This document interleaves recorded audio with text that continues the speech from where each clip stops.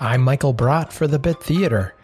Since improv requires some element of audience participation, you might find that the house occasionally has a hard time distinguishing when they should be talking and when they shouldn't. There are plenty of great ways to deal with hecklers or disruptive audience members. My favorite, however, is to make them part of the show. With the permission of your fellow cast members, invite them up on stage.